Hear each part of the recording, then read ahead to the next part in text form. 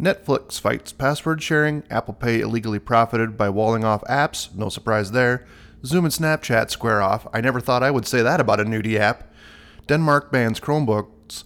All that today and more on the Brewhouse Midweek Tech Roundup. So yeah, the news is out today that Netflix is fighting password sharing in Latin American homes by charging them for additional homes. According to Engadget, Netflix has introduced a way people can share accounts and hence a new way to curb password sharing for 5 Latin American countries starting on August 22nd. Users in Argentina, the Dominican Republic, El Salvador, Guatemala, and Honduras will have to pay for extra homes if they want the streaming access to the streaming access outside their primary residence for longer than a short vacation. Apparently, they're going to use IP addresses, device IDs, and the like to figure out if you're on vacation. And if you're on vacation, they will offer to, if you're on vacation for more than, I think, 2 weeks, 3 times every 6 months. Man, it's complicated. I think that this is probably a losing bid for Netflix. Speaking of losing bid for Netflix, I think they lost 200,000 subscribers in the first quarter of 2022. And I think they're on for an even bigger loss coming up here in quarter 2. So we'll keep our eye on that. But yeah, if you live in Latin America, you're already in some of the poorest parts of of North America. And now Netflix wants to charge you even more. All right, from my home state, Iowa.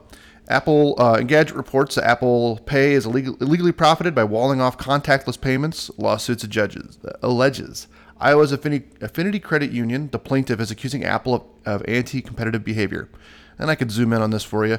Simply what they did is you can get the Google Pay app in the App Store, but you can't use it for the contactless part, so the NFC part of your phone.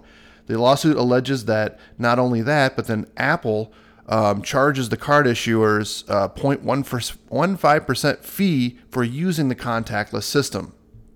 So we'll see how this shakes out for Apple. I think it's a good thing. I think that walling off the NFC payment is a bad thing. And we'll see what happens here. This is a good one. Records reveal the scale of Homeland Security's phone location data purchases. An ACLU investigation found that officials bought over 336,000 data points. Now, I find this interesting that they're essentially able to go around the Fourth Amendment, which is the amendment against illegal search and seizure, to find out your location, basically your patterns. They can find all of that out. Now, what I also find interesting about this, and I can't corroborate this, so take it with a grain of salt. But back in like 2008, there was a thing that they actually called the Obama phone, and it was to get low-income families free cell phones and free minutes. So it's interesting to me that the Department of Homeland Security is now going after the records, the Fourth Amendment, or basically Fourth Amendment seizing these records, but yet we've given phones to everyone. I just find this extremely interesting. I guess I don't know where to go, but basically the Senate is saying that the Fourth Amendment is not a for sale act. So it'll be interesting to see, and I'm hoping that Congress acts on this and stops the Department of Homeland Security's ability to purchase records from these brokers. I think no one should be able to purchase these records from brokers. I think that it should be yours to give up on your own because it is your records. It's your location. Just because you have your phone in your pocket, but you use their service, doesn't mean that they have the right to sell that data. All right, let's see. Zoom has a new competitor, Snapchat. It appears that Snapchat is going to be starting up a website where you can do a meeting with up to 15 people. It'll still allow you to send your nudie pics via the web, no problem there. It'll also feature all of those great emojis, whatever you want to call them, where you can change your face. Snapchat's signature photo lenses, the ones that make you appear to have dog ears, freckles, and other features. I can't wait to be on my next business conference call and the person sends this Snapchat link.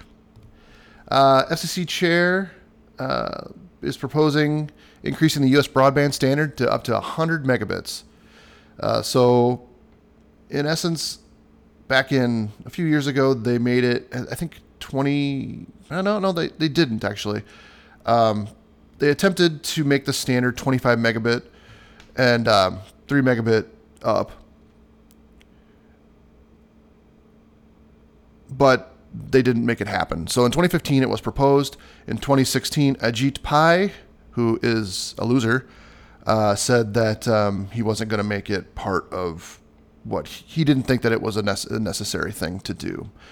Now they're going to make it 100 megs down and 20 megabit up.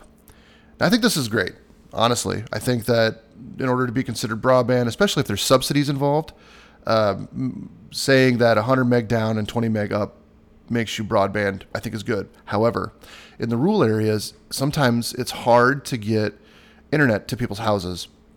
So we have to use things like wireless technology. Some of that wireless technology has to reach many, many miles. Now, I know with things like Starlink, you can get close there. I have Starlink at my house. I can get over 100 down, but a lot of times I don't get that much up. And I'm curious, is it sustained? Is it a one-time test? How do they judge this? Or am I just selling you a plan that says you have 100 down, 20 up?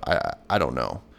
So it'll be interesting to see how this shakes out. I mean, as somebody who's installed wireless and set up wireless networks for covering people's homes and all of that, I can definitely tell you that it is hard when working with these wireless vendors to get enough spectrum to actually achieve 100 megabits down, 20 megabits up in a continuous pattern. I mean, yeah, we can probably burst to it, but to get it is hard. So, unfortunately, this is one of those things where the big guys are going to win because they already have the infrastructure in, and it's in most cities.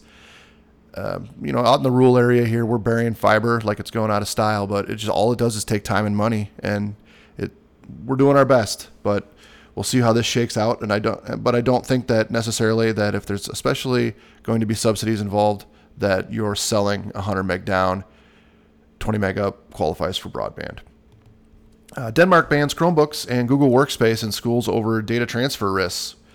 So this is a little different than what I thought it was going to be, but it was interesting nonetheless. So the EU has the GDPR that requires you keep data in your own country. So if your stuff is made in Europe, it stays in Europe. Well, Google obviously is a worldwide company, and while most data stays in Europe, some of the data leaves Europe. I actually have a different problem with Chromebooks and being used in schools.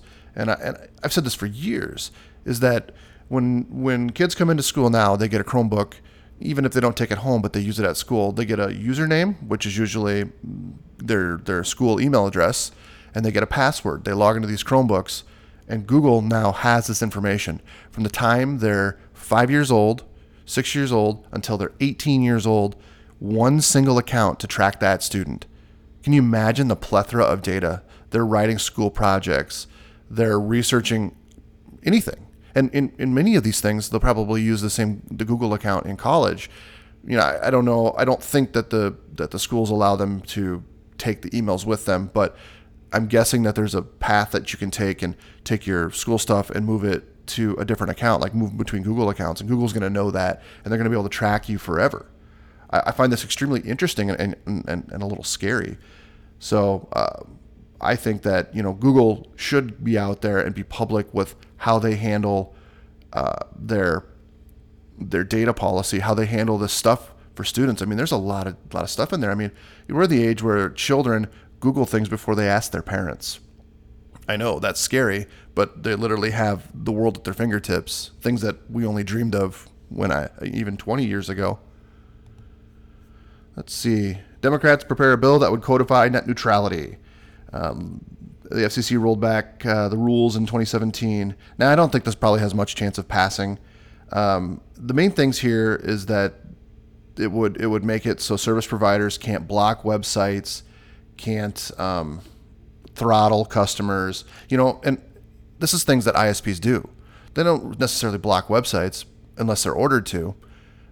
but they do throttle. I mean, even the big wireless ISPs, Verizon, T-Mobile, they say it right in their contract that, hey, you get 5G data up to 2 gigs, and and then after that, we're gonna throttle you.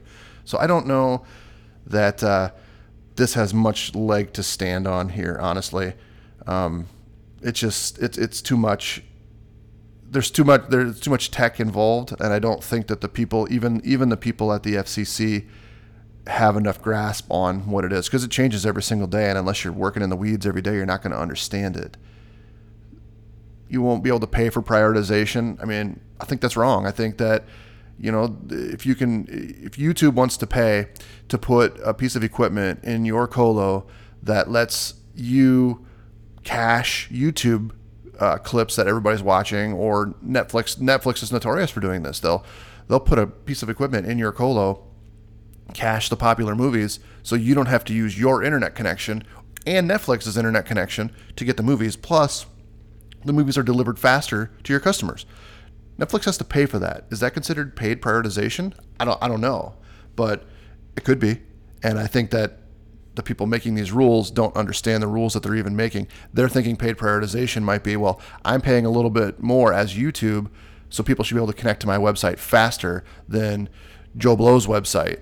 And I don't think that anybody agrees that that's okay. I mean, that's not even the internet was not even created that way. The internet was created as an equal and fair place.